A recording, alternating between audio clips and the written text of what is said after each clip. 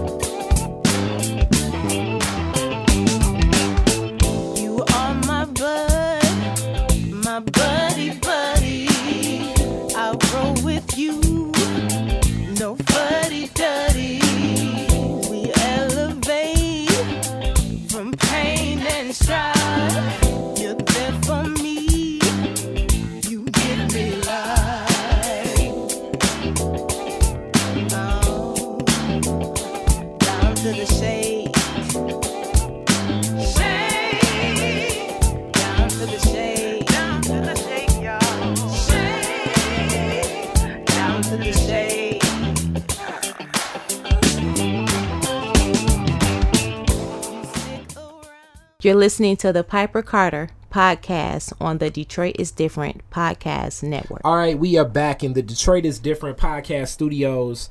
I am here for another Piper Carter episode. I haven't been in effect in a while, but I'd be too remiss not to be in full effect for this one right here. This is one of the people on a very, very, very, very, very short list that as a person I can follow. It's a lot of people I follow because of the work they do, but as a person, this is a man to follow. A lot of humility, a lot of effort in staying committed to working with our people through the challenges, the proclivities, the trauma, the drama, and actually even personal growth himself of understanding where people are and where we can go. This guy, when I think about everything you can do for the black community, from feeding people to teaching people to giving people information, and then also giving people what they love most, and that's artistry, was the first interview I ever had for the Detroit is Different podcast machine that has become a network.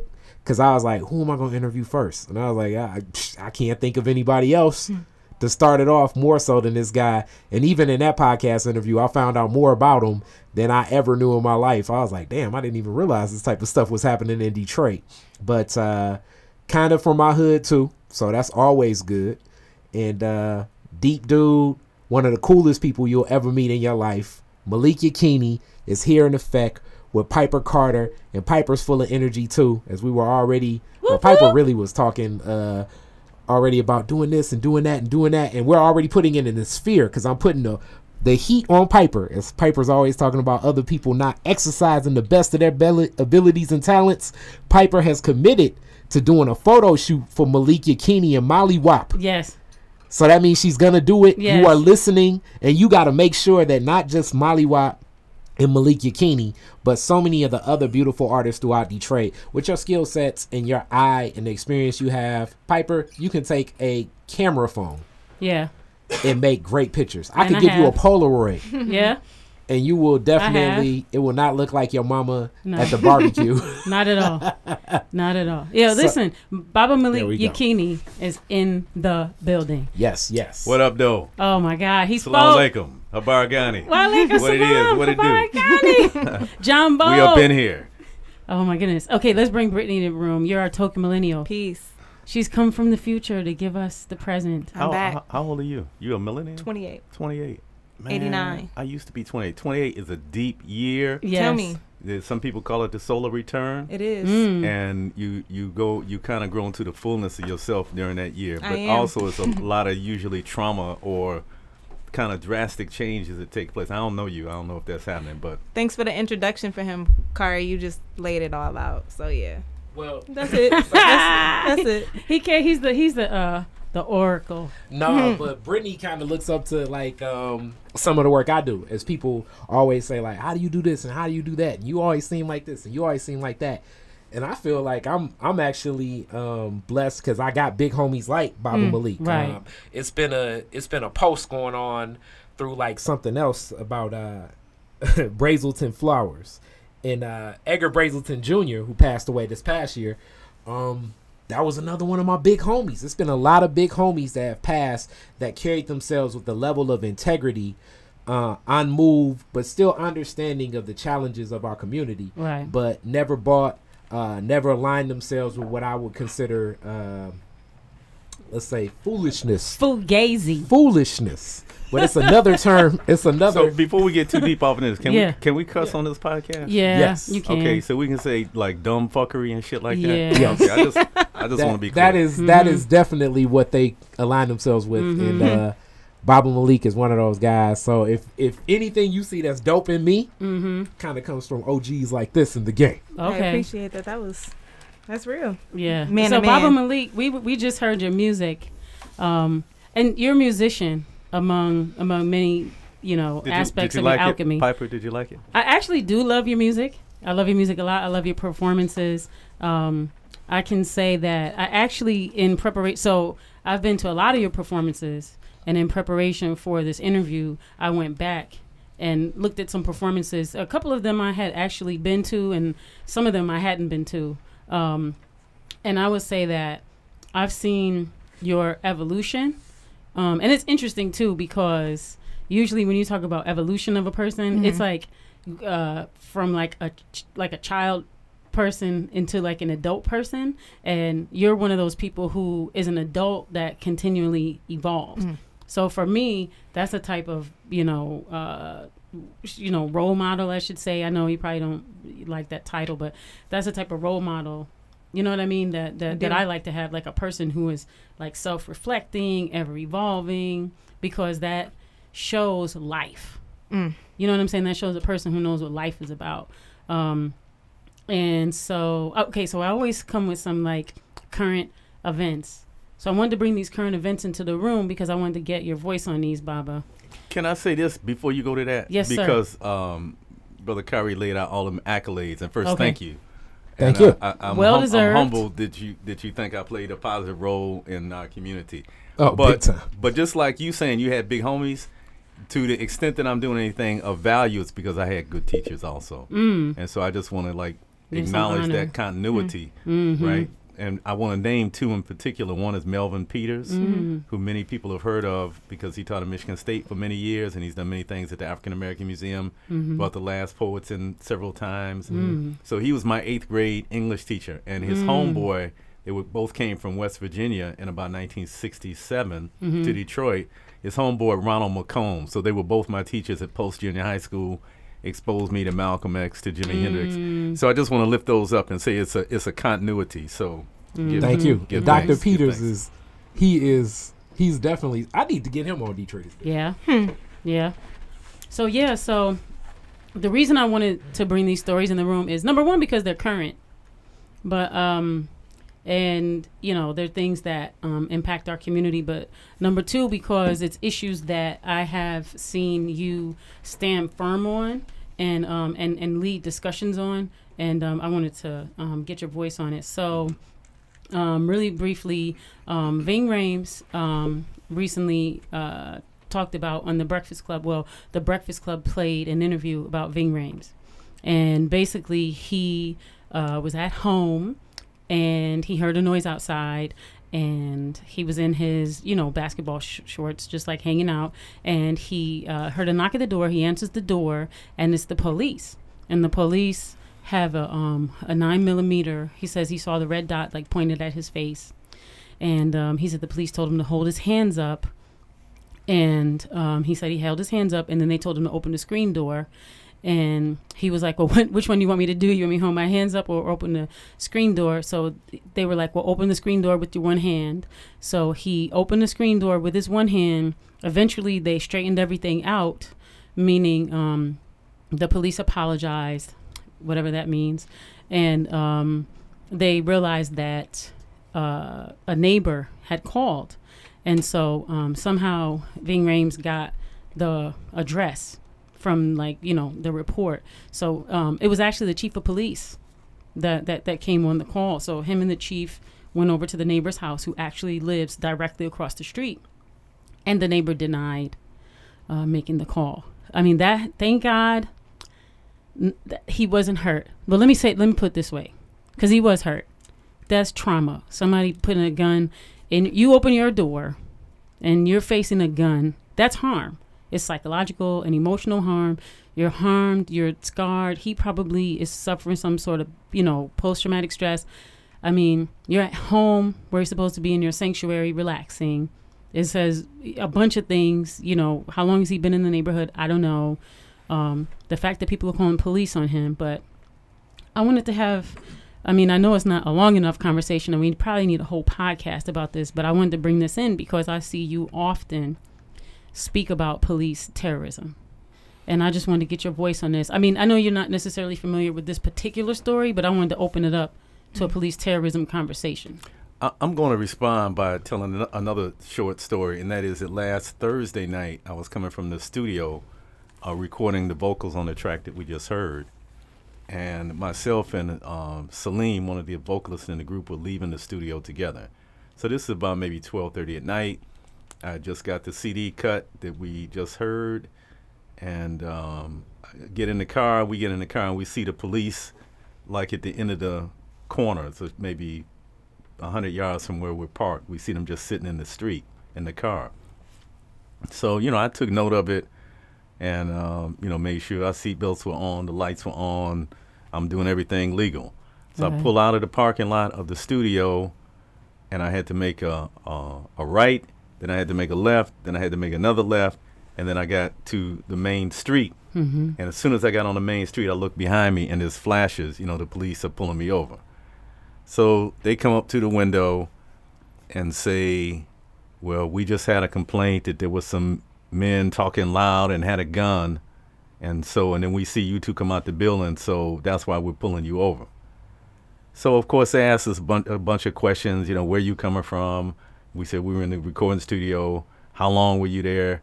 But again, it's targeting black men in particular, black people in general. But, black men are targeted by the police. Now, frankly, since I've gotten gray in my beard, I'm not as much a target as I was when I was younger. But when I was in my 30s, I was a police magnet. It's like I pull out and, almost every time, even on the highway. Myself and Baba Kalindi, we were going to the African Street Festival in New York once. Police followed us for about 5 miles and finally pulled us over. He followed us so long because he was waiting on backup. They pulled us over on the side of the New Jersey Turnpike. And he tells me to get out the car. Then he says, asks us where we're going. We explain we're going to the African Street Festival in New York. He said, I want to see your bags. So he had me open my luggage, right? And on the side of the highway and look through my stuff. Anyway, I'm just saying this is what happens every day. And it's all the more reason that black people need to organize so that we can build power, both to protect ourselves and organize to advance our vision for what the future should be. Right. Yes. And I think about it too because I love that you said we have to organize, right? Because when we think about the idea of I'm gonna just say these words, black excellence. This is something that has been promoted, right? I'm gonna say specifically to African Americans, right? Because in the African American psyche, it's been planted this idea of upward mobility as success. And the upward mobility means that you, number one, get your education from some place that is nowhere near where you're from, and you pay this money for this so-called value of knowledge that has nothing to do with anybody that looks like you or ever looked like you. And you get this certification, or you get this piece of paper that tells folks that you're valuable. And that tells people like that you deserve this to be paid this amount of money because your skills are worth more than these other people that don't have this. If I can add something to what you're saying. So right. Yes. I agree with everything you said. Also, what that piece of paper suggests, it doesn't guarantee, but it suggests that you've been socialized enough that you're going to behave in a way that you can fit into the workplace and you won't cause problems. You know, and generally the farther you go through the schooling system, and I try to make a distinction between schooling and education, but the farther you go through the schooling, usually the more socialized you become and the less of a threat you are. With that, you develop relationships. I'm not necessarily judging this part, but I am and not at the same time. You develop relationships with people that look nothing like anybody that looks like you, right? And even if you, like, I went to a historically black college, so even if you go to an institution as such, you know, I went to Howard University. A lot of the people there are from black people that have what you would call means, right? So with that, you are socialized with people that don't have anything to do with your community. Let me put it that way. And the rhetoric, whether it's through being taught directly or through things that you see or through all the media that you consumed, is that success looks like you leaving your family, your community, and your surroundings, and you go to someplace else that's way far away from here. And that's where success is. Because success is nowhere around anywhere where your grandma is or your uncle or anybody who loves you for real or that you love. And you become this isolationist. You become isolated. And so it becomes ingrained in you that as an individual, you've achieved this level of success without anybody's support. Even if you had a scholarship, even if you had a mentor, even if you had a so-called fraternity or sorority, the rhetoric is you're self-made. Well, the whole idea of the bootstrap mentality, right? Is, you know, I've taken so many classes in business theory, and I love to debate a lot of these economists. A lot of this is like many things in this structure. It's and this is a generalization. These things are designed to make the middle-aged white male feel to coddle their ego, because to step outside and to actually acknowledge the conditioning that allowed you the privileges to get what you got, right? You have to go into exploring the atrocities and the trauma and so many of these problems that are the ugly truths of America, of Europeans, of colonization, of white people in general. I mean, the idea of upward mobility, the idea of you can make your own success. All opportunities are presented, and everybody has a fair shot. This is the land of opportunity. It's milk and honey. That's the promo. Like these concepts are still even through my community. Yeah. And what I'm doing in this house right here, in my grandma's house. The number one thing that most people say on all levels generally, you know, and this is black, white, the people even in the hood, it's like, as soon as you get successful, you're going to really be able to find a place.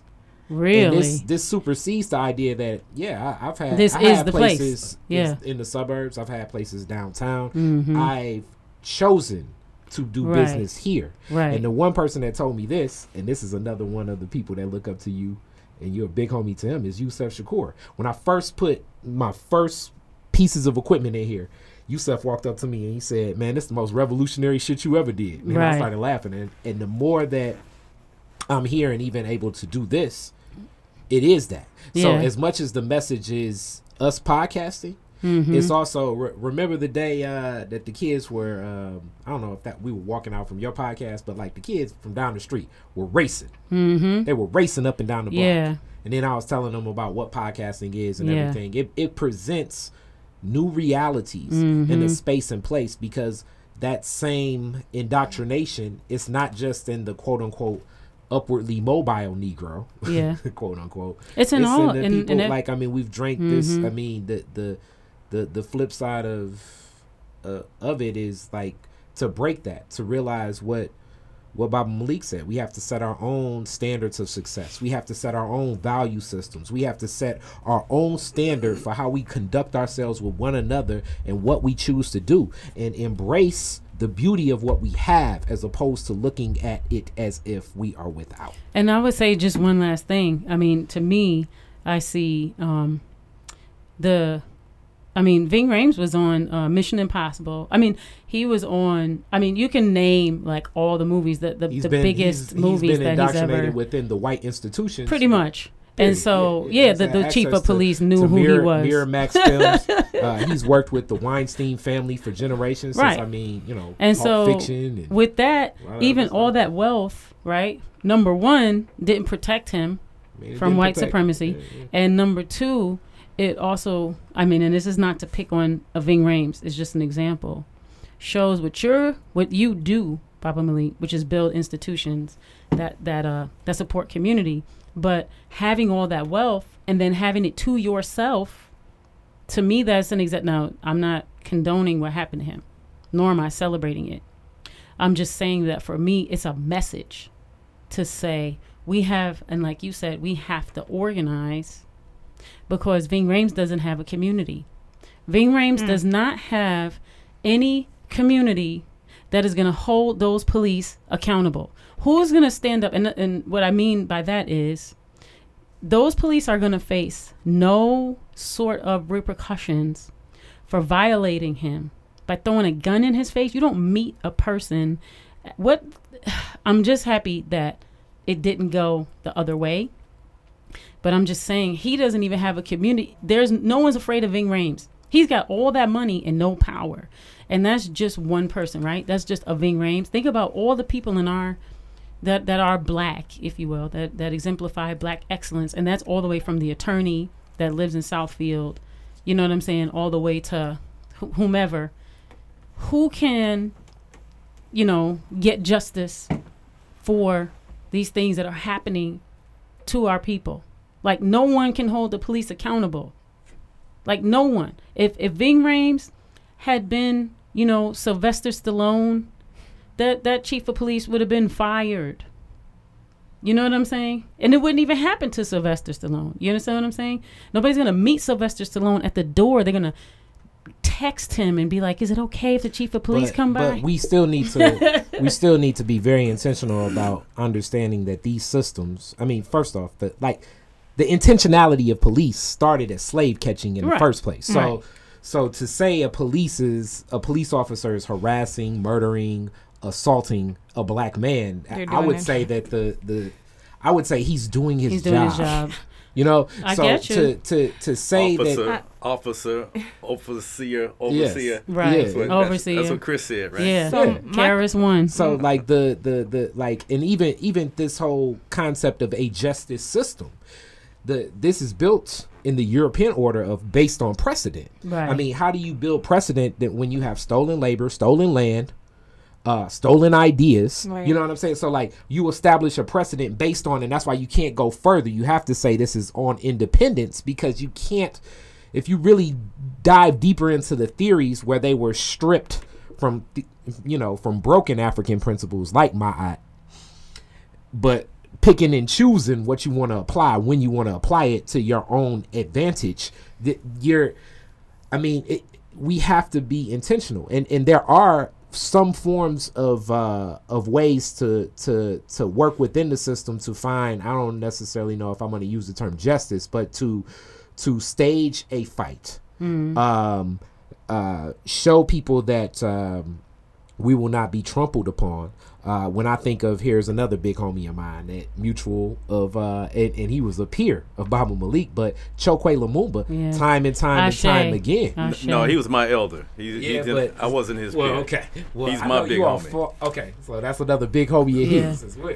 But Jeff Edison. Yeah. Shouts out to Baba Jeff. There are some people, but it's almost like where is the mindset of even the person when the atrocity happens? Is the mindset to say, I got to get this Jewish attorney to fight within the system, because often you're going against so many of these value subsets and theories. Like you have to already understand where that community lies and be intentional about what that is. And when you step into that community, there are so many resources, I feel, that are abundant, but you already have to have a presence of mind in the Black community. And we have to, it's like multiple things, right? I want to add a layer to what you said earlier when you talking about the alienation that occurs as we go through these systems, right? And just say that this is certainly a phenomenon throughout the African world, and it's a global phenomenon. It's one of the things that colonialism and neocolonialism does, is it has the people who are subjugated thinking that success is to emulate the colonizer. And so the same thing you're describing is what we see in Africa. We see those who are able to go through kind of the Western schools who become alienated from their people and often even move to the Western world and end up getting lost in the West and living there. But we see the same thing in other ethnic groups throughout the world. And so one of the essential things, I think, as we move towards the kind of society that we like to see, is that realizing that this is a global struggle and that the same tactics are used throughout the world. So, they test it out and they perfect it and then they use it in other places. So the way we're reacting is basically the same way that people throughout the world are reacting. They want access to the benefits that come with being the empowered class. And so they try to imitate the empowered class, not so much because they want to be them, but because they want the kind of perks that come along, Right. So they want to benefit from white supremacy. Yeah. So I'm gonna put a period there, and I'm gonna have to bring you back, Baba Malik, because there's so many topics that I want to go deep with you on. But I want to get to your music. But before your music, I feel like people need to hear, because your perspective on dare I say Pan-Africanism. I'm not sure if that's a modern term that we use. I grew up as a Pan-Africanist. Okay, yeah, that's what I grew up as in the 70s. So in the 2018, I guess I'm an I guess we're called Afrofuturist. I don't know. You call woke. That's what that's a bourgeois term, right? Woke. Woke is such a bourgeois Negro term because it suggests. Right, it's just a level. I'm woke. Right, I'm over here, and your ignorant ass is over there. Or even I don't like that. Like I don't like woke. People take consciousness as you get to this. You read 5 books. All right, I read 7. I'm here. I'm woke. And then it's like you guys were talking. It's evolution. It never stops. Right. Yeah. Okay, so another story, and the only reason I want to bring up this story is because you had a school. You started a school, and I wanted to kind of give. Because you have a lot of information to give us about self-determination on many levels, but this education thing. So I pulled up the article just so I don't accidentally get my facts mixed up. But long story short, LeBron James has been in the news, and everyone's very excited because he so-called started a school. But when I read the article, I shouldn't use the word but, and when I read the article, what I realized is that it's actually a business deal. So he has a deal with the Ohio Public School, the Akron. He's from Akron. So he's actually got a deal with the Akron public school system, which is very different than opening up a school. Let's be clear about that, right? You're still within a public school system, so you still have to abide by those laws. So this says the school's inaugural class is going to include 240 third and fourth grade students. And they were selected based on it says, socioeconomic status and educational performance. So what I would say that possibly means to me is, and it doesn't say here, this is like me kind of doing media literacy. We all know that third and fourth grade test scores are used for youth to be on the prison track. So I'm going to make an assumption. I have to do more reading. This story just came out. Today is Tuesday. So, I'll do some more digging. Maybe Thursday I'll know more when this comes out. But it says that about it says the district identified students who were a year or more behind in their reading level, and then they selected 120 kids for each grade. And so I really hope that they get the class size down, because part of the public school issue is that the class size is too big. So I hope they get that down to like 25 even, right? And then the second thing is it says the school plans to expand to 1st through the 8th grade by 2022, and currently employs more than 40 faculty and staff members in order to offer students both longer school days and a longer school year. And it's, ESPN reports that the students who graduate from the program will earn free tuition at the University of Akron starting in 2021. So then they go on to talk about, some other things. But those were like the key points that I wanted that really stood out to me, because what I've been seeing on social media, everyone's like, LeBron opened a school. Mm-hmm. And to me, that's very different than opening a school. You actually opened a school. Marcus Klein in Chicago actually opened an African-centered, school that teaches to the black child, the black mind, the African genius child, culturally, includes the family, includes the culture. Vegan meals are served. They pay a tuition. I know initially your school paid a tuition. I came from private African-centered school in Nataki Taliba, where initially we paid a tuition before they became a charter, and that led to the downfall of the school you had in Seroma, which, shouts out to all the people who have graduated from in Seroma and now are doing very successful things, all over the globe. And so I wanted to kind of talk about that, because one thing that came to mind is this idea, like we're talking about this upward mobility idea. The other thing is he was saying how he not regretted, but he was feeling remiss because he's now getting traded he's not. He's accepted the deal to LA. So he's going to move to LA. And he was saying, I feel bad because I won't be on the ground to be with these kids like every day. And you were on the ground with the youth every day, in addition to all this other institution building, that you did. And I just wanted to kind of highlight in this land of Betsy DeVosville ruining education, in this land of the privatization of education, which is actually kind of a falsehood, right? Because, well, it's not a falsehood, it's a conundrum, because it's like it's the privatization of public education, which public education is supposed to come from our tax monies, meaning that it's supposed to be equitable.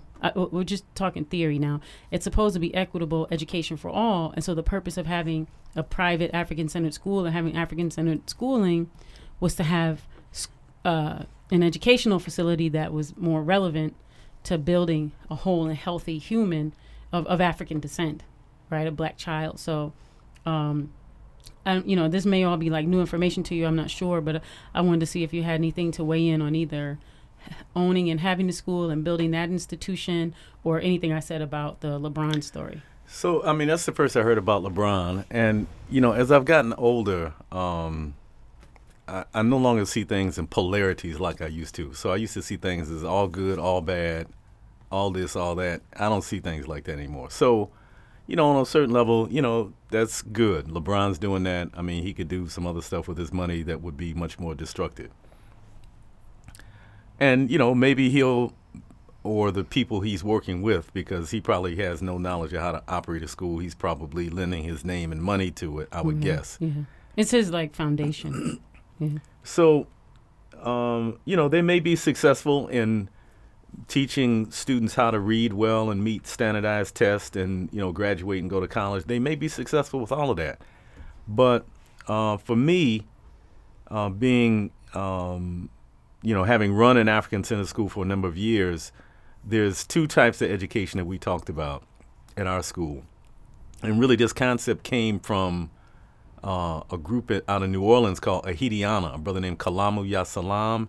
He's a poet, So yeah, Kalamu Ya Salam is a poet. He's part of the Black Arts Movement, but he was associated with an institution in New Orleans called the Hidiana. And they published some operating principles that they really resonated with me. So they talked about two types of education, one being strategic education, which is the gaining of skills and knowledge, learning how to do things. But then there's also what he called vital education, which is your values and your worldview and your ethics, the things that guide what you do with the strategic education. And so usually that's where we end up, falling short, that there's people who are starting schools and they may be successful in conveying certain skills, but usually it's from a totally Eurocentric viewpoint. And so it contributes to what you were describing earlier. It might make successful Negroes, but it certainly doesn't make conscious Black people who are committed to uplifting our entire community. What usually happens is they become committed to this personal trajectory of so-called success. And then, then we point to them and say, oh, that's, look at him. He's a successful Negro. Aspirational,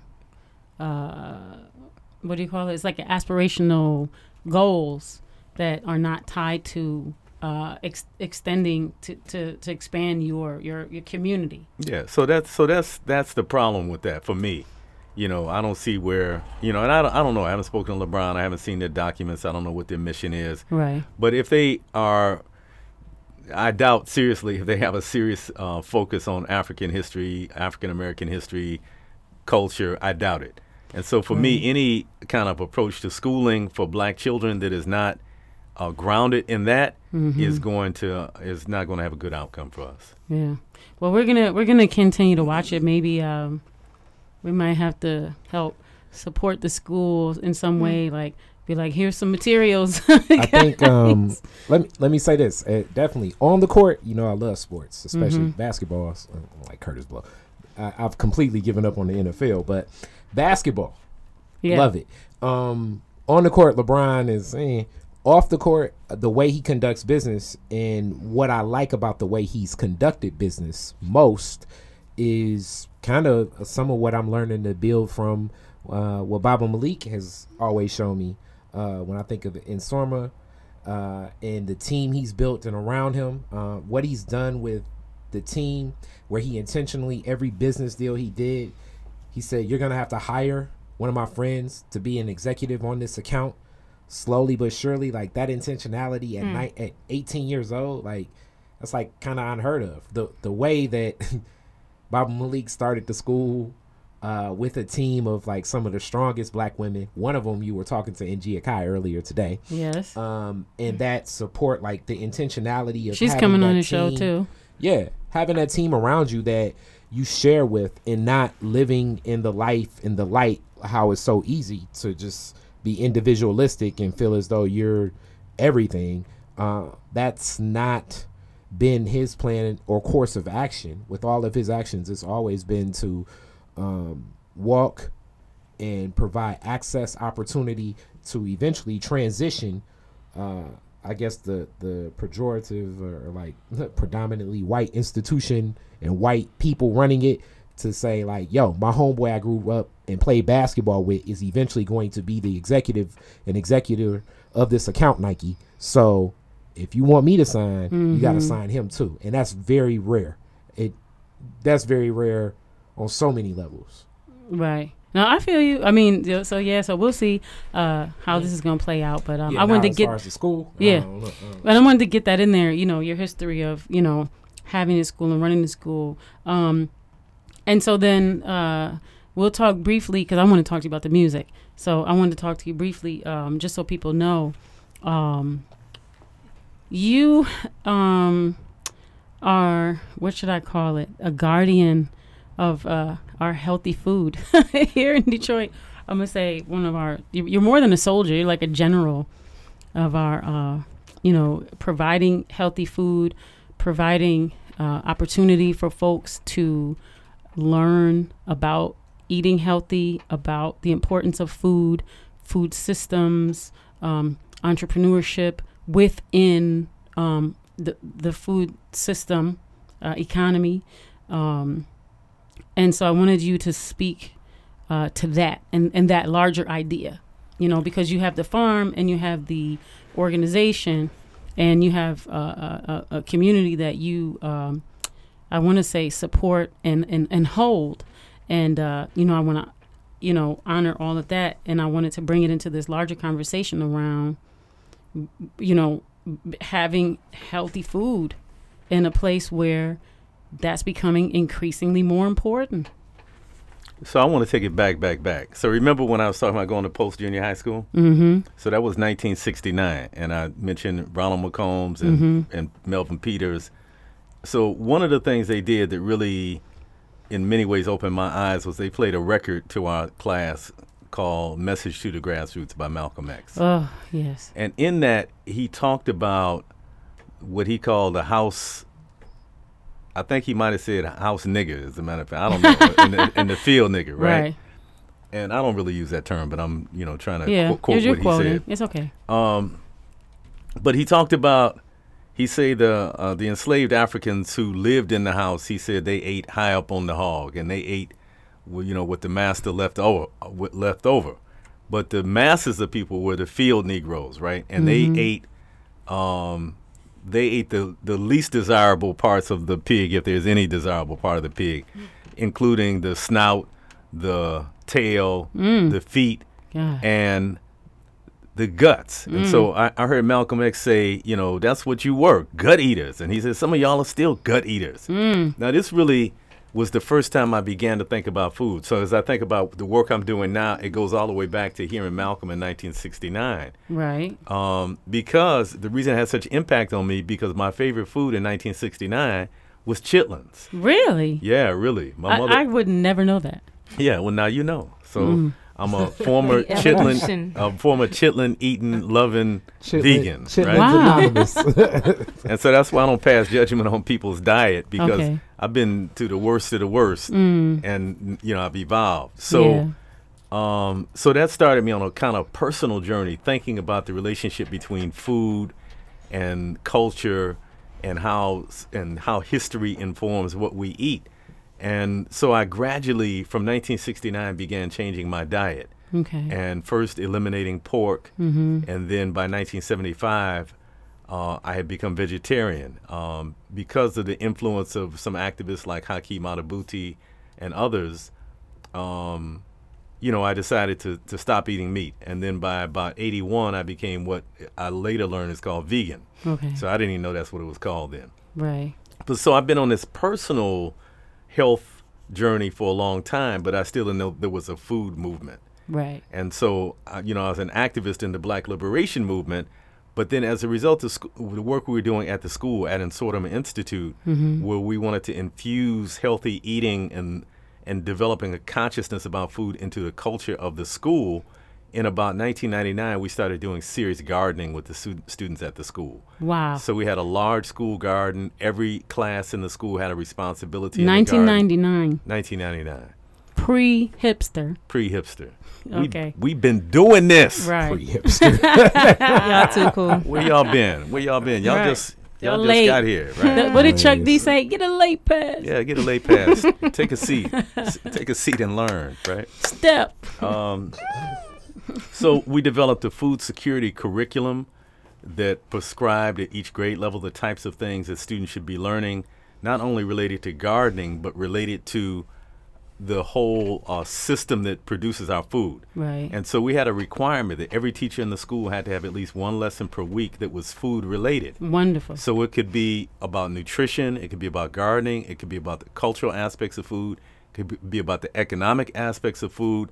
And so we were doing this work at Ensordom Institute, and the work continued to kind of morph and evolve, and we frankly had to create a larger container to hold the work. Right. And so in 2006, we created the Detroit Black Community Food Security Network. And without going into all the details, I just say some of the things that we've done.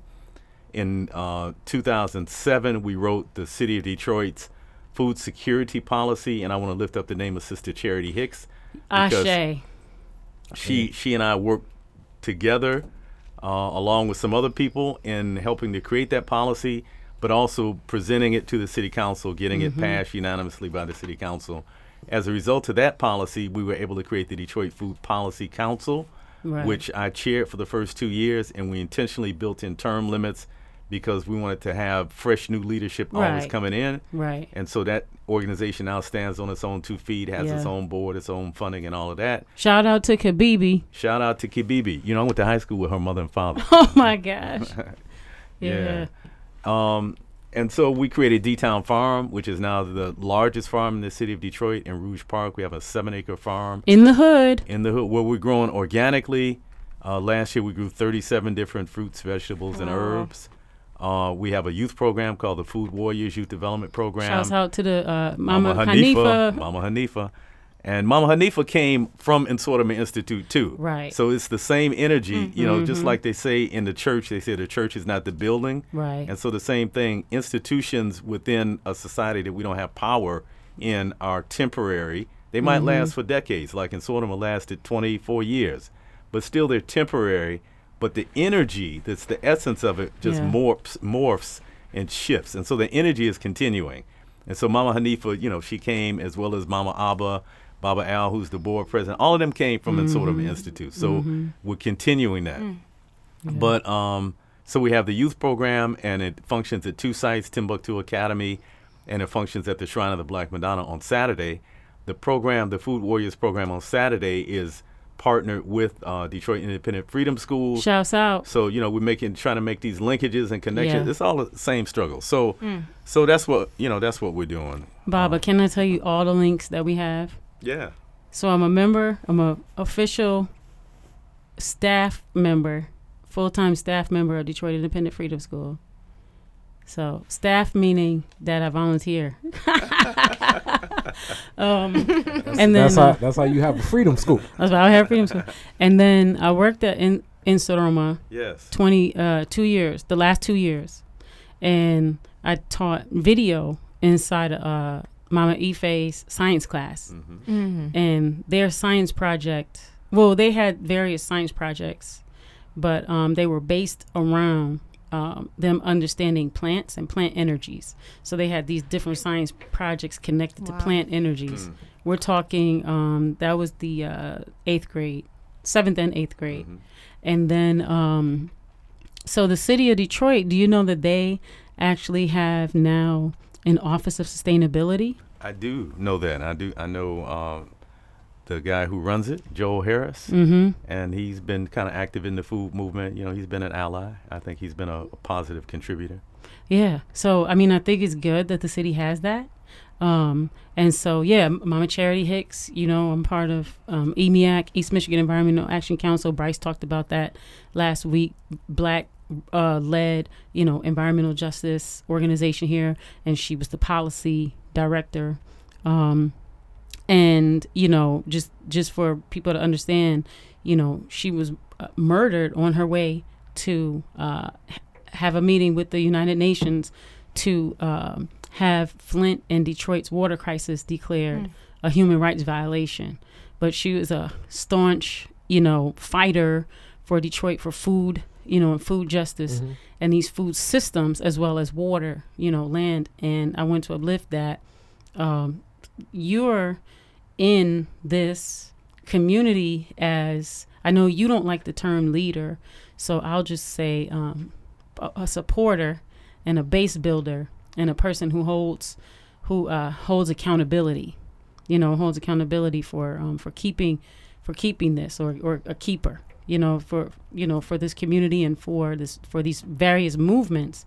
And then Kabibi, me and Kabibi are in Detroit Equity Action Lab together for racial justice. We had Raul on here who talked about Puerto Rico. In our second podcast, we had Monica Lewis Patrick from We the People of Detroit, you know, Water Warrior. She was on maybe our third podcast, right, talking about the water. And yeah, so we have our meetings here every time we have a podcast where they bring in healthy food. But yeah, just wanted to uplift, like you were saying, about those points and connections.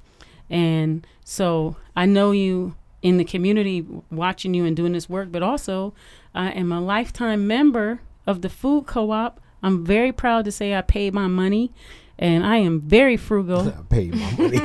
This is important to me because I am anti-capitalist and I do not part with my dollars. But when I do, I'm serious, y'all laughing. When I part with $1, there is lots of thought that has gone into that. But I will say with the so you have the farm, you have the organization, and now there's the food co-op.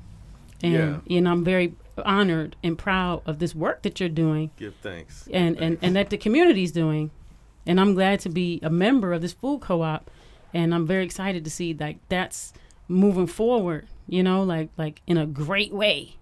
So maybe I should say a little bit about that. And I'm very glad to be in community with all of y'all. It's a beautiful thing. It's always a we thing. It's never an I thing. Gotcha. It's impossible for an individual to build a school or individual to build a farm or a co-op. These are all collective things. And so I give thanks that I can play a role in catalyzing some of this stuff happening and galvanizing our collective energy, but it's always about the we. So we are spearheading the development of the Detroit People's Food Co-op, and we're building a brand new building that will be called the Detroit Food Commons that will house the Detroit People's Food Co-op. The building will be on the southeast corner of Woodward and Euclid, right next door to where the Value World, I think it was Value World. Yeah. Value World used to be. The North End, they call it. North End, that's right. Oh, yeah. And so we're building about, so one of the reasons that this cooperative style of development is so important is because what we see in Detroit, the dominant thing that is being called development and is being touted throughout the world as Detroit's comeback is filthy rich white men who have the capacity to buy land, or sometimes they're given it for pittance, because the mentality of the elected and appointed officials is that if rich white dudes build these edifices, that somehow this wealth trickles down to the rest of us, which is insane. But so in the face of that style of development, we think that co-ops are really the only chance that we have within the context of a capitalist society to build collective wealth and collective power. And it also builds democracy, because co-op is a democratic institution. In fact, in some ways, the difference in a corporation and a co-op is, in a corporation, if you got a lot of money, you can buy, let's say Sister Brittany can buy 500 shares if she got a lot of money. Maybe I only have enough money to buy 10. So you have 50 votes, 50 times the votes that I have, because you have more money. Gotcha. But in a co-op, it's one member, one vote. So you can only buy one share. You can only get one vote. And so it flattens it out. And so it causes us to have to exercise democracy. And part of what happens in a system of oppression is it takes our agency away, and it has us in a situation where we're being decided for instead of learning how to make decisions for ourselves. So we think that in the face of this development that's happening in Detroit, so-called development, that the co-op model is an important alternative. We want to really lift that up. Powerful. I love the fact that you talked about this alternative economic model of the cooperative over the last, well, I grew up having a co-op. It was in what I guess is called now the Cass Corridor, or used to be called the Cass Corridor. They now call it Midtown, where Avalon Bakery used to be on Willis off of They still there, right? the co-op. Oh, I'm sorry. Yeah. The Avalon Bakery. Oh, Yeah. Cass Corridor Co-op. Yeah, Yeah. on Cass and Willis. It used to be on Cass and Willis, and Before that, just a little history, it was called Cobb's Corner. It was a jazz bar. Griot Galaxy, Farouk Z. Bey, and Sadiq Bey, and Really? to play there. Yeah, just to give that little history. thank you for that. Yeah, but when I was growing up, going with my baba, shouts out to my baba Ibn, if y'all know Ibn Pori Pitts. Whoop, whoop, whoop. Yeah, shouts out to him. So growing up, that's where we went, to the co-op. And for me, going to the co-op so I knew if my baba picked me up, we got to make certain stops. We're going to go see Del Pryor. Shouts out to Del Pryor. First African-American woman-owned art gallery in Detroit. Currently, I'm going to just say like the matriarch of the art world, Who else would we go see? We would go see all these different people, all these different folks, you know what I mean? Different artists, different, people that were contributing to this Black liberation community. And I want to say that that's what's different about growing up in a co-op or cooperative community, that's this community economic model, right? Because it's one thing when people talk about black business and black-owned business, going back to the Upwardly Mobile conversation, is a conversation around individual wealth. So not to pick on people, but we can look at an Oprah who's a billionaire and be proud and find some solace in her having wealth. But where is that wealth being redistributed back into the community? And how many billions do you need to be sitting on in order for you to really feel successful, right? The cooperative model allows for the community to define success as reliance on one another, and not in a way that takes away from, right? But not in an extractive. It's not an extractive model of economy. It's an additive model of economy. So, like with your co-op, I heard with our co-op. With our co-op, yes, because I'm part owner. Whoop whoop. With our co-op, I heard some different things. There are some opportunities for independent businesses and entrepreneurs to develop products because there's a kitchen, right? And so that means that, okay, and for those that don't understand the value of having a community kitchen that is licensed. I do. Tell us, Brittany. Well, I want to open up a pizzeria. I've been working on my business plan for a while. I thought I was just going to be the visionary until I realized that I actually needed to probably be the chef too. So I started working at Sergeant Pepperoni's. Shout out to them because they gave me. I mean, I've always been in the food industry, but they really let me get in the kitchen and do my thing. But long story short is to work on my product. I believe product is king in anything, in any situation. I make pizza every Sunday in my house, and part of the stage that I'm in going into is testing my product, which I've tested it, but I want to sell pizza slices. And in order for me to do that legally, I can't be inside of my home kitchen anymore. So yeah, because they can't accept the product from you. Well, actually, so there's something called a cottage food law. I don't know if you know about that. So you can do it, I think, as long as you don't make more than, I think it's $15,000. Okay, I didn't know about that. So you might want to check into that. Okay, I will. Because I was thinking, when I was looking at all the things that I would require to do it legally, I was like out of the picture as far as like getting that permit and them coming and checking out my workspace and things of that nature. So the cottage food law can allow you to sell enough to start to build it up so you have some kind of cash flow to take it to the next level. All right. Well, thank you for that. And I'd be glad to, if I do lots of things food related. If I can help you, I'd be glad to. Yes, please. So the same cooperative community she's talking about, we still building that. Understood. So okay, let's make it happen. I'm with it. But I said all that to say that without that knowledge, I can only imagine someone who's on a different, on a higher scale than me, that's doing all types of sort of things that needs that space. Yeah, that needs a commercial kitchen to be able to do expanded business and be able to be available in Whole Foods or whatever, right? Establishment. So check this out. On the side of the building, on the Euclid side, we're going to have like an overhang where we'll have booths, vendor booths on the whole side of the building during the warmer parts of the year. So, it's going to stimulate lots of business within our community and become a hub, an economic hub and a social hub. Gotcha. But again, that we control and we define what it looks like. We define how the money flows. We define the aesthetic, all of that, so that's that.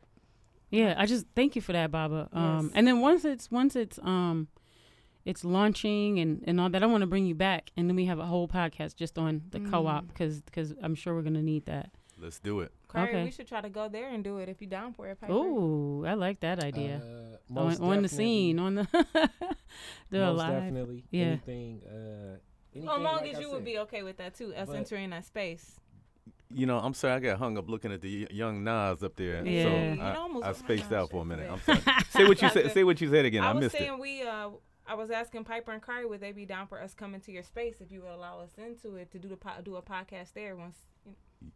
Like on the launch. In the words of a great hip hop artist, yes, y'all. Hey. So speaking of hip hop, I want to get into Molly Wop.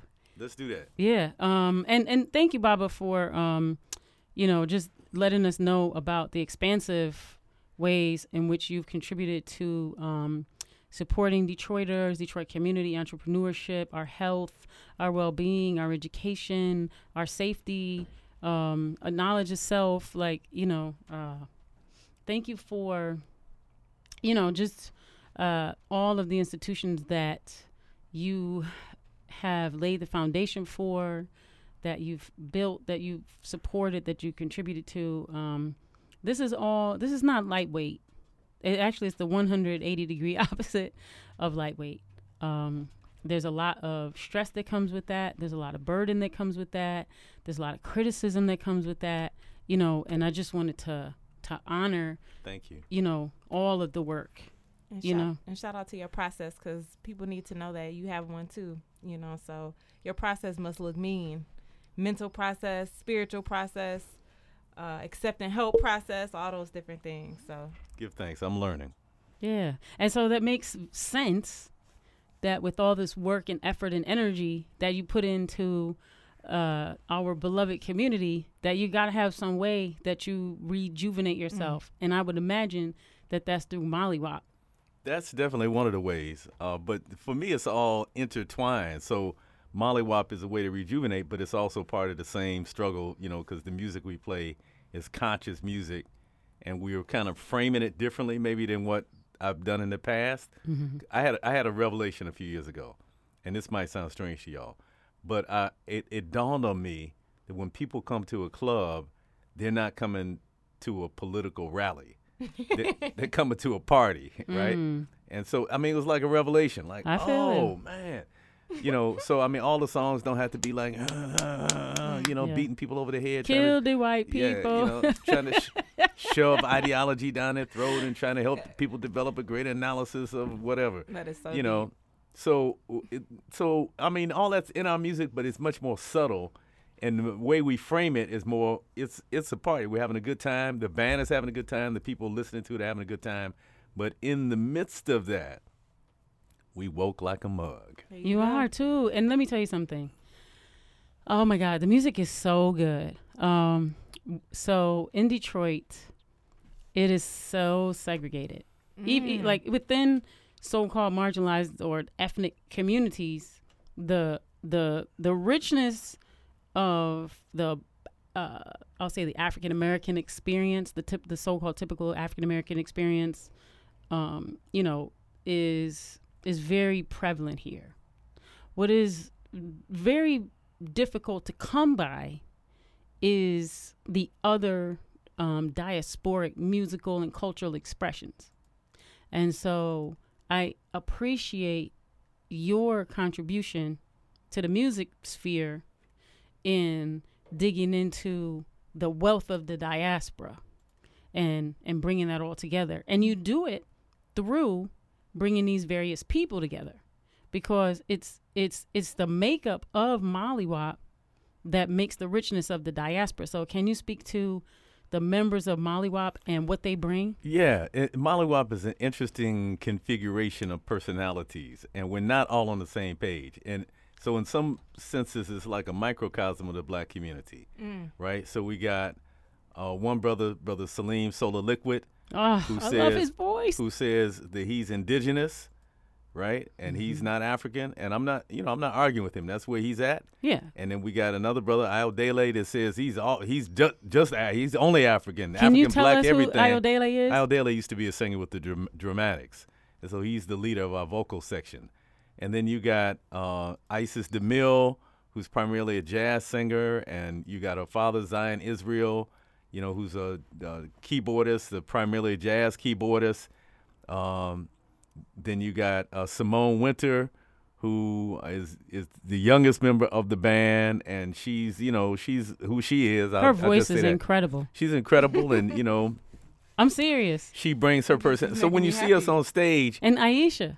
And I'm sorry, I didn't go through everybody. So we got Aisha on the drums. Oh, nice. We got Ufuma on the bass. I've been knowing Ufuma since the 1970s. Wow. He used to play in a band when I was in high school called Energy MC Squared. That was the hottest band in the city. Then even before that, he played in a band called Mad Dog and the Pups. He was the backup band for them. This is way back in the late 1960s. They used to play a lot at a place on Grand River across from where the Olympia used to be, a place called the Soul Expression 2.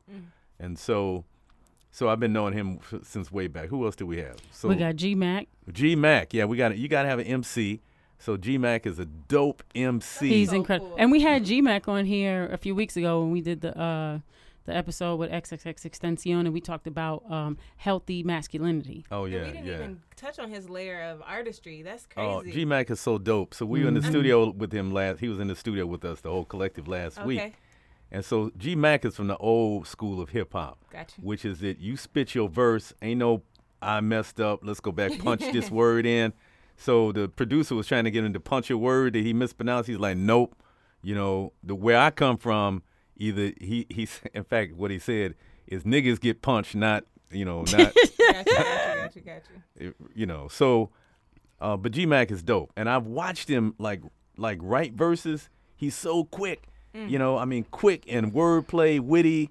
It's it's his element. Was this he's the a dope universe MC. that got all you guys to intertwine like that? Oh, and then don't forget Kadiri. Sorry. Yeah, so and then we got Kadiri. So Kadiri hasn't been performing with us much in the last couple of years, and also my son Money Wells, he's an MC. So shouts to Money Wells. Yeah, so they haven't been performing with us too much in the last year. So G-Mac has become like the main MC.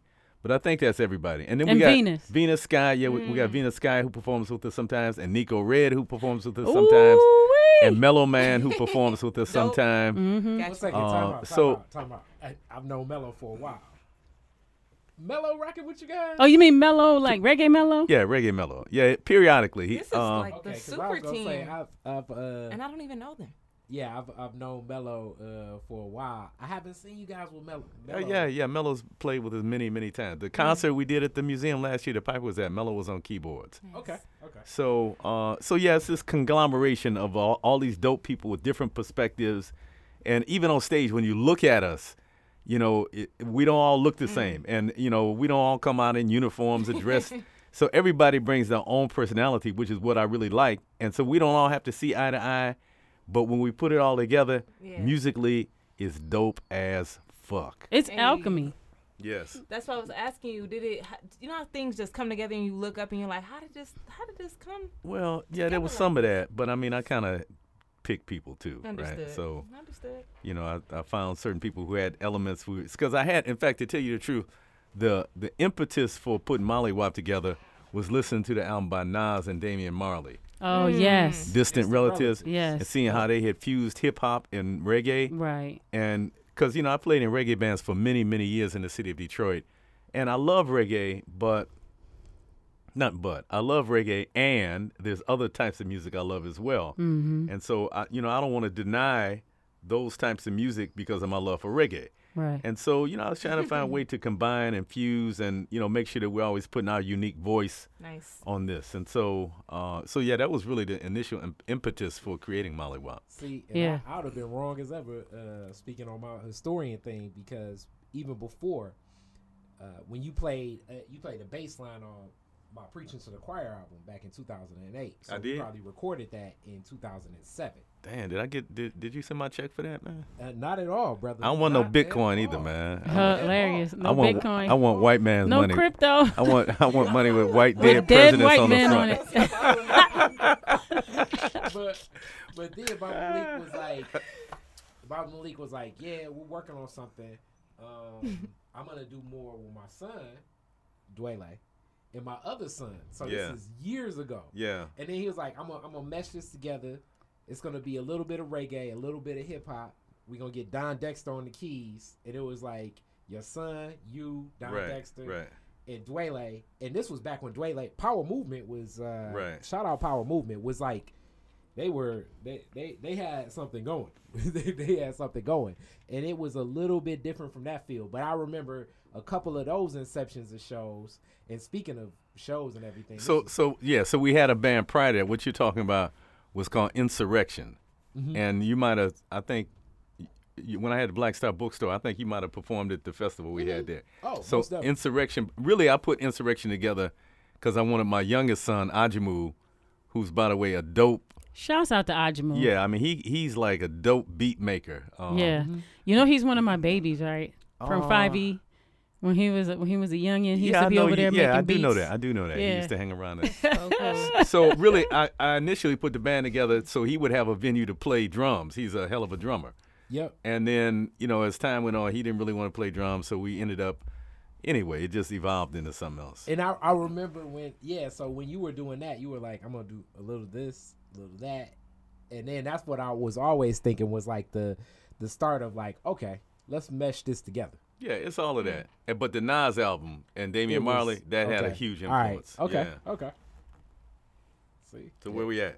What we doing? Well, I wanted to understand a little bit more about the makeup of your band. Okay. Because what I think is, so living in New York City. Can I say this still about the makeup? Yeah. So one of the things, like in most of the reggae bands I played in, is like men, masculine. That's what I noticed. And so we want to make sure in this band that we lifted up the sisters. Wonderful. And that, there was at least an equal balance. I was really trying to have majority women, to tell you the truth. You have a woman as a drummer, you said? Yeah, we have a woman as a drummer. And we have 3 women vocalists. That's awesome. But originally I was trying to have a woman keyboardist too, but the sister who I was trying to bring in decided she didn't want to do it. But the heart of your band is a lady, so I love that. But just affirming the value that the sisters are bringing, instead of this like hyper masculine thing that often happens in the music world. Right. So and I wanted to dig into that because, like I said, when I was in New York City, and let me just say this: New York City is very segregated too. It's made up of communities of ethnicities. So the different neighborhoods are reflective of the different, cultures.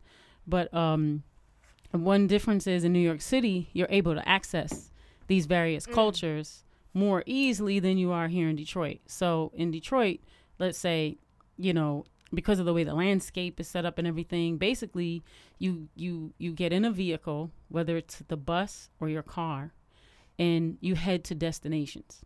So you really don't have any accidental meetings unless you walk. Possibly if you ride your bicycle or if you ride one of these bicycles that you can, ride share bikes. Maybe if you jump in, nowadays, if you jump in a ride share, like a, ride share company.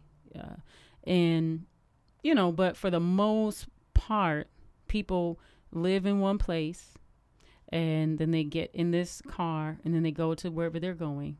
And then they get back in that car and they go back to wherever they're going. So the way communities develop are different.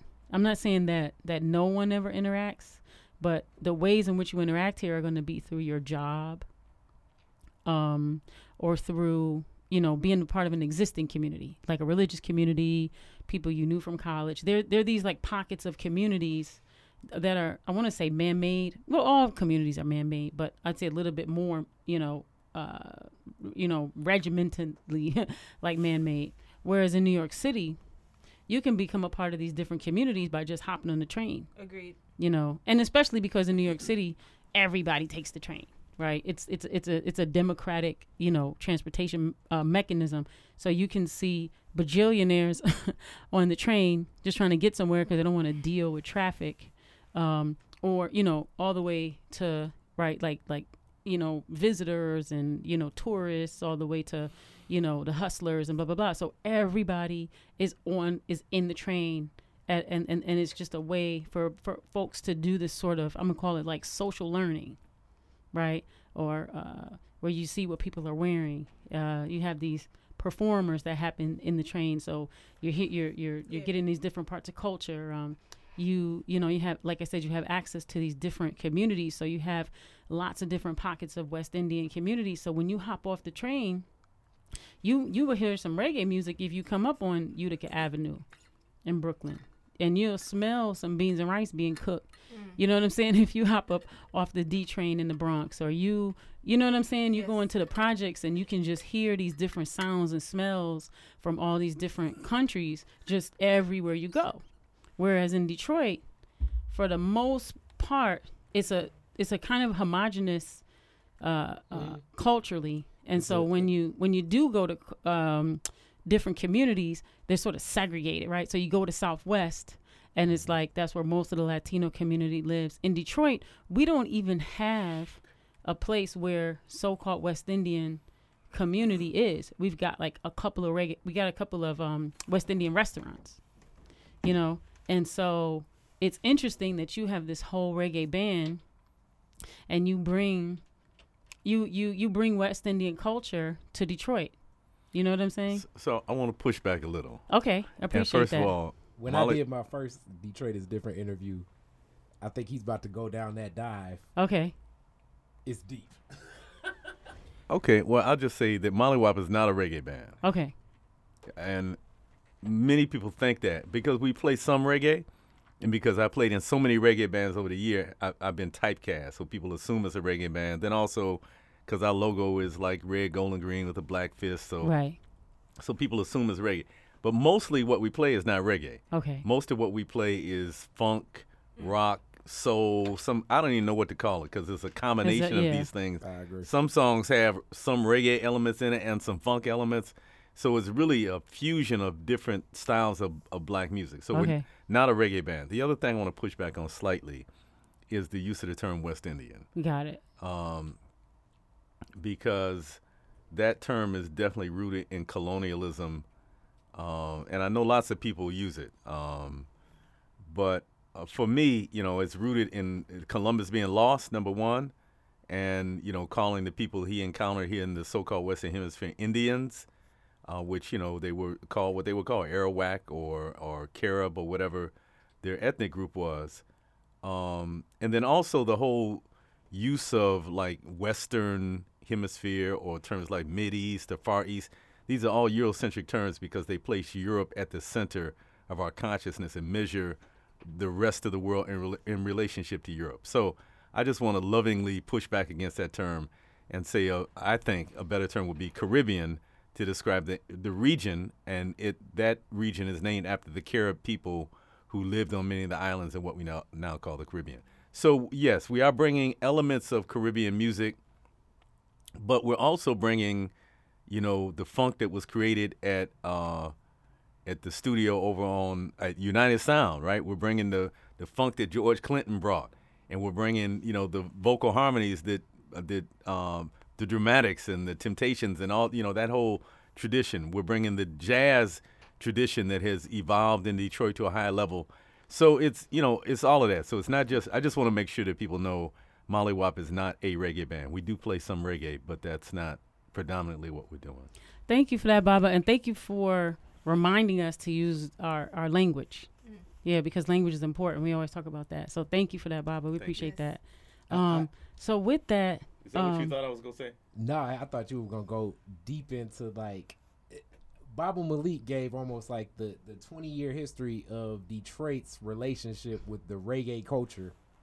Oh, that's a whole nother. And I had no idea it went that deep. But is that on the Detroit is Different podcast? Yes. So people, wait, what's the name of it? It's just the first. If you look up the Detroit is Different podcast, the very first one, and actually of all the ones that go back and get listens, it's Malik Yakini's, Thornetta Davis's, and who else? I don't know. Those are like two that it's this guy that I interviewed that's running for president now, Andrew Yang, and people listen back to that one a lot. Those are like my people go back and listen to from years ago podcasts. Okay. So you know what? Maybe if I can take 2 minutes, I want to maybe since you're raising this, run some of that history about reggae in Detroit.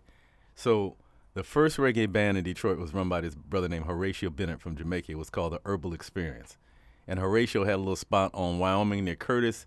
It was a little club. He would spin records in there. And so that was the earliest reggae band that I know about in the city of Detroit. What year around that? This was probably about 77, 78, something like that. But by 78, 79, I had joined a band called Onyx, ONXYZ, led by a brother named Khalid Abdul Mutakabir Allah Shakur. He used to be married to Satori Shakur, who does the Twisted Storytellers. Mm-hmm. And, you know, she used to sing with P-Funk. I think she was part of the Brides. Brides of Funkenstein. Oh, she and the Brides of Parlet. I can't remember which one. Mm-hmm. But she did some things with Onyx, right, when I was with Onyx. But Onyx was a combination kind of funk band, reggae band. And we were one of the bands that helped to really popularize reggae in Detroit. We played at Alvin's every Thursday for about 3 or 4 years. And, you know, we'd have a packed house every Thursday night there. But then Onyx kind of split. And so myself, Kamal Amin-Ra, and Prana Ananda, who's Allende Ananda's father, formed Ako Ben because we were more on the Pan-Africanist revolutionary tip. We wanted more music that was doing that. So Ako Ben became like the kind of cultural conscious voice of reggae in Detroit. Then you had some other bands that split off. Brother Nuruddin, Don Dexter, he and some other folks created the Maka Rhythm Triad that kind of grew out of that. Brother Kareem Baki, who was one of the vocalists in Onyx, created a band called Nomads, which we ended up going to Africa, going to Cote d'Ivoire in, I think, 1998 and playing in a big reggae festival, in Cote d'Ivoire. So you had all of these kind of branches that came off of this central tree, which was Onyx. So I just want to lift that up. Thank you for that. Yeah, let me say this, just in fanning out. The best thing about Mollywop, just from a music perspective to me, and also in fanning out on Piper. Love Piper. I'm so team Piper. I love Piper too. You said you gave the most eloquent way of calling Detroit a cliquish city I've ever heard in my life. You just talked about the way the hemisphere is divided. But it's experiential. The Mollywop show is experiential. One of the last shows I remember I went to, every time I've seen Mollywop is most days I'm running from like 5 different events, and I think to myself, I'll go in here and just show some love. I got mad love for GMAC alone on the entrepreneurship tip. And in my mind, I say to myself, I have a strong 45, 90-minute rule. I've always stayed longer than I plan to stay, because the experience of a Mollywop show, of just seeing the way the crowd interacts, the people dance, it's experiential. And I've seen a lot of spectacle-based shows, but it just doesn't feel like an experience. It feels like every time I've seen George Clinton, I assume the white people that like Jimmy Buffett, how those shows are or something. Like, it's not as much of a, like, I'm going to watch a show, which sometimes that's cool, but you're walking into something. And that's whether I've walked into the Marble Bar, whether I've stood outside of Dobble's Bees Museum, whether I've seen them at Northern Lights, whether I've seen them at the Charles Wright. It becomes an experience that Mollywop as an entity travels with its own feel that supersedes the venue. And I can't think of any other performer, and I know a lot of great performers that capture that in Detroit. The only other performer that does that is Thornetta Davis. It's Mollywop and Thornetta Davis, where it's like, I've seen them in so many different variations of venues and everything, where I think to myself, like, the sound could be better, or this could change, or that could change, or that could change. But it's almost like a feel. People start dancing, the people catch the grooves, the back and forth with the audience. It doesn't even feel as much like a performance as much as it feels like an experience. So we're bringing the spontaneity and the improvisation as part of jazz. But also bringing the soul, of the church and the hardcore, funk rhythms of P-Funk. All of those elements are combined, and it is an experience. And like you go to a Sun Ra performance or something like that. It's so part of what. Shout out to Sun Ra. Shout out, Ashe. So, and I'm not comparing us to Sun Ra, but I mean, all these are influences. You gave me the imagery, though. Yeah, the spontaneity and the stage presentation, and all of that. That too, because it's like sometimes what I like drama, doing, I like bringing some things to the stage that the performers don't even know is getting ready to happen. So it just happens in the moment, right? And I might put somebody on the spot. We might just start playing a jam in E. And I'd be like, Al Daly, put something to that on the mic. This is on stage in front of the audience, right? That's the best, though. And so we're creating, even though we have a structure we're creating within, we're creating on the spot.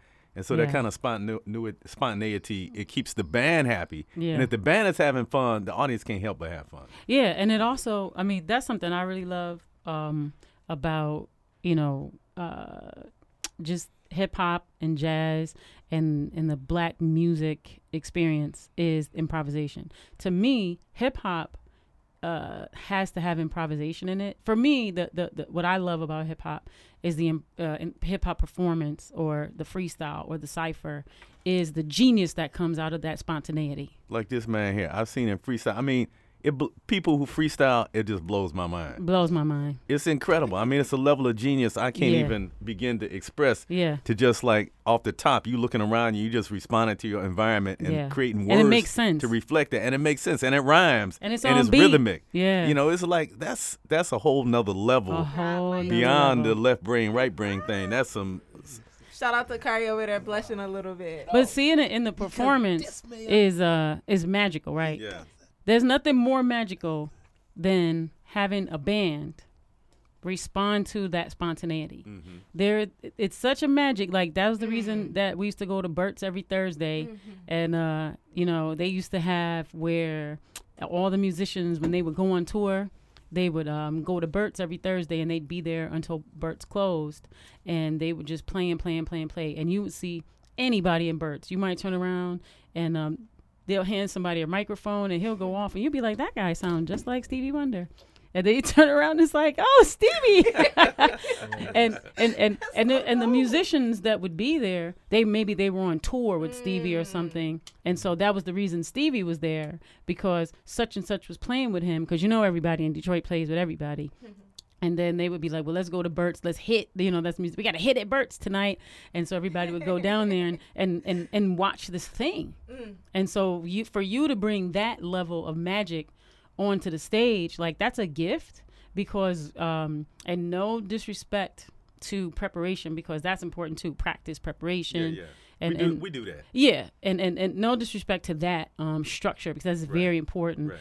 But there's just something about being an audience or a receiver of this energy, of just seeing like this genius that just happens, and you can feel the difference between someone that has this show that they've practiced and it's just like a really good, strong, tight performance, and then someone, you can tell when someone says, okay, hit it, James, and it's like, oh, snap. You can feel, and there's you can feel it. I can't really describe it, but it's almost like catching the Holy Ghost, and the whole room catches the which is the magic of music, which is why a lot of cultures don't allow it. So since you're talking about the magic, I'm going to reveal something here that I haven't really revealed before.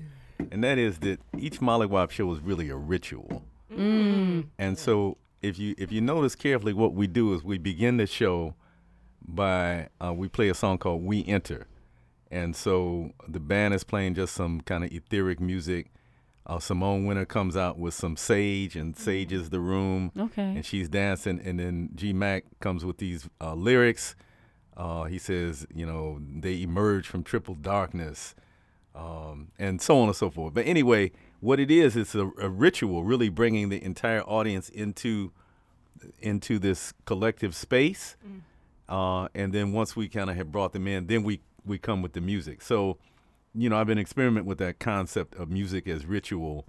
And so it's not just a performance, but it's consciously. And we don't say that, but I'm saying it now for the first time. I'm sure that's for you and that's for the audience too. So. Yeah, for sure. It's and then that other element of a Molly Wop show, and the only time I really remember this, because Thornetta does it too, and that's why I guess it's so much like it too. You all are, it's dramatic too, because it's like some comedic timing generally between the vocalists and the performers, and like everything going on where it goes, like, so it's not just like it's you've heard like the skits where like it'll be like, I'm going through something today and I lost my job, and then like the music boom, boom, boom, and it's like, okay, was that the drum play for the song for the joke, or was that like you're almost drawn away from this culture of like where you're in your cell phone, where you just got to look up and say, okay, is this a part of the show or is this not a part of the show? For the little bit of sunrise, feels so much like it like I'm almost like watching an act come to life where I'm a part of it.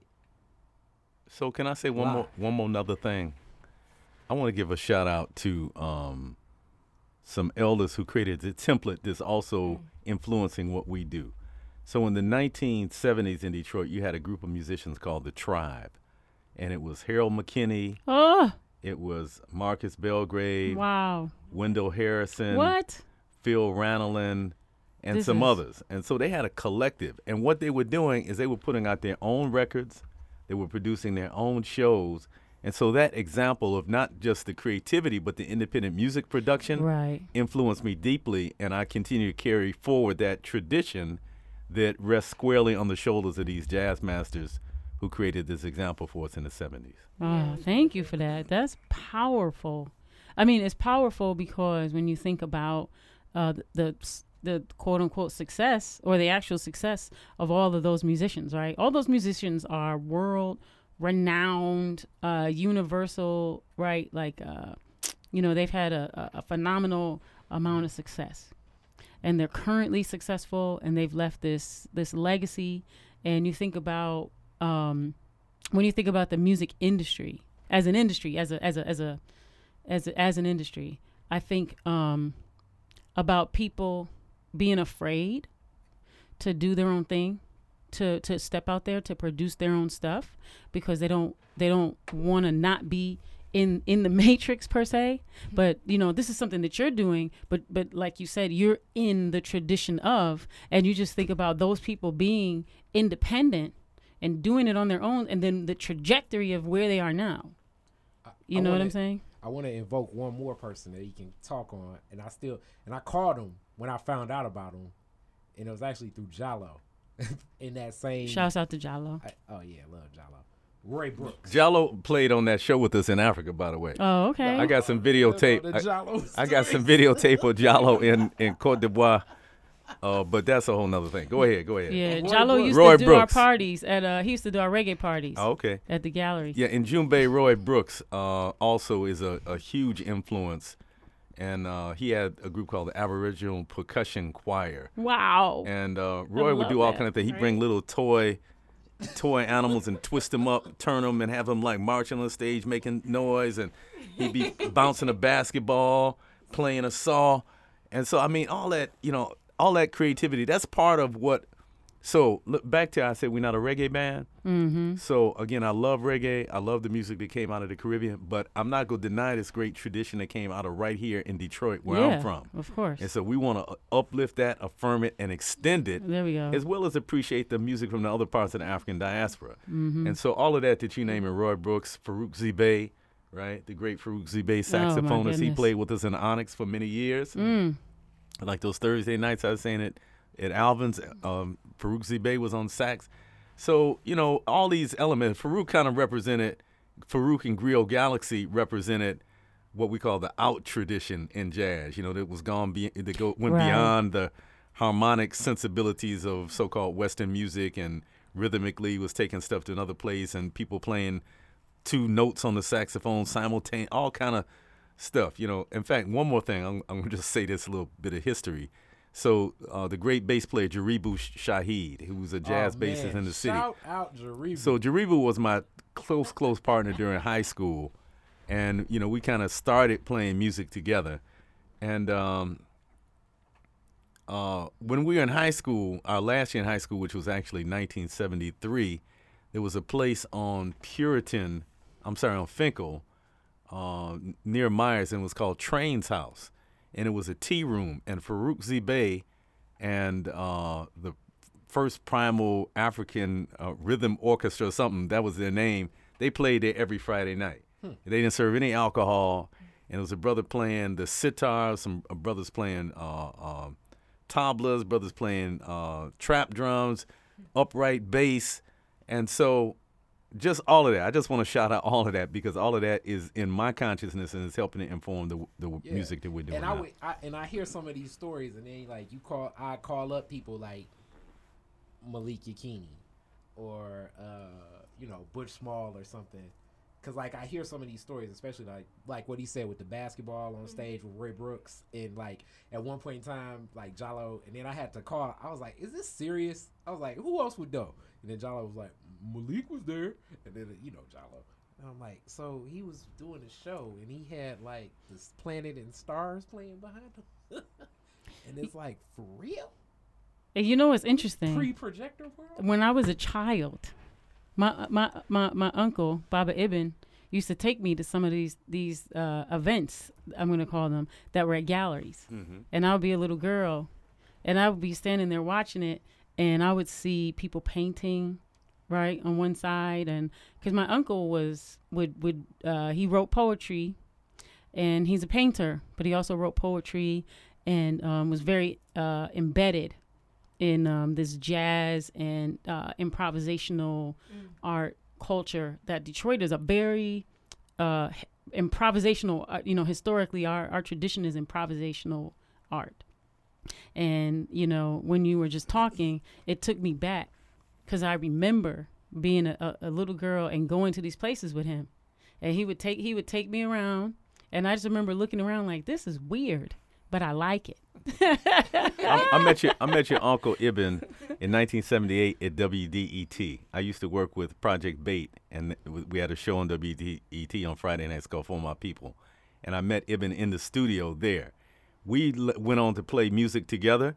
In fact, one of the bands I played in called the Nomads, I mentioned Kareem Baki, who, when we broke off from Onyx, he created this band called Nomads. And we did the first and probably the only reggae show to date at the DIA. And it was recorded. There's a album that's been produced, and it's available somewhere. I'm not sure where you can get it. But Ibn performed with Nomads on that show at the DIA. And I wonder if I was there. I'm gonna have to go back. He has recordings. He used to do video. Yeah, he videotaped my father's funeral. Wow. Ibn had everything on video. He has everything video. I got to try to go through his archives. He has all of this culture on video. And it's interesting because what you're describing is the Detroit that I grew up in. My world was this Black liberation world where there was all these, revolutionary Black artists that were creating their own spaces and, making their own CDs and their own books. And this is not the internet. There's no internet at this point, or we don't know about it. You know what I'm saying? So I just want to thank you for, just uplifting this culture of Black liberation, self-determination on all levels, right? Thank you. And bringing us this music and, just bringing us something that we can enjoy and have fun with. And it's our culture. Can I give a shameless plug for Let's Molly do Wop? it. Let's do it. So we want people to like us on Facebook, Molly Wop, MOLLYWOP. And we list all of our upcoming shows on Facebook. We have several coming up, by the way, in the next month. We got maybe 5, 6, 7 shows in the next 6 weeks or so.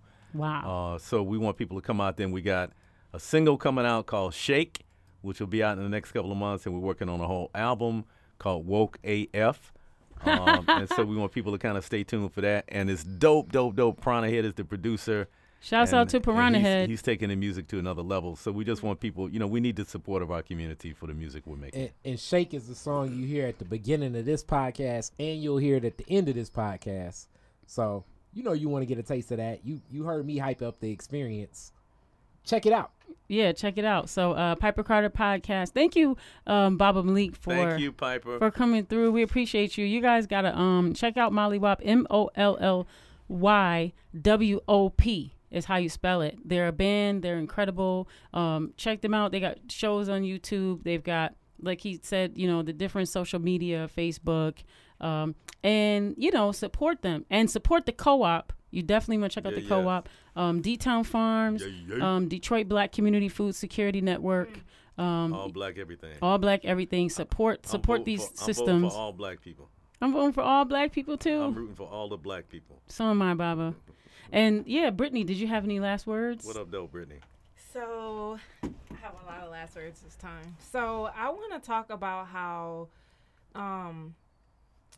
we often, in the mainstream of Pan-Africans or just Africans, however you identify yourself, we talk about how we're missing leaders, and we talk about the issues, and we talk about we don't have the solutions, or we have the solutions but we're doing too many of the solutions.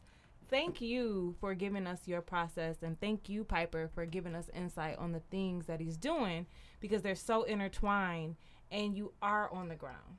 So I want people to understand that you are where you are in your process, and that you all have the opportunity, including myself, to be on the ground in any way possible. So thank you for being so humble so that we can see that. And a lot of times, ego, even when it's unconscious ego, can be so detrimental because it keeps us from sharing our solutions that we give out to the universe every day, and we don't even take credit for because we're wrapped in that ego.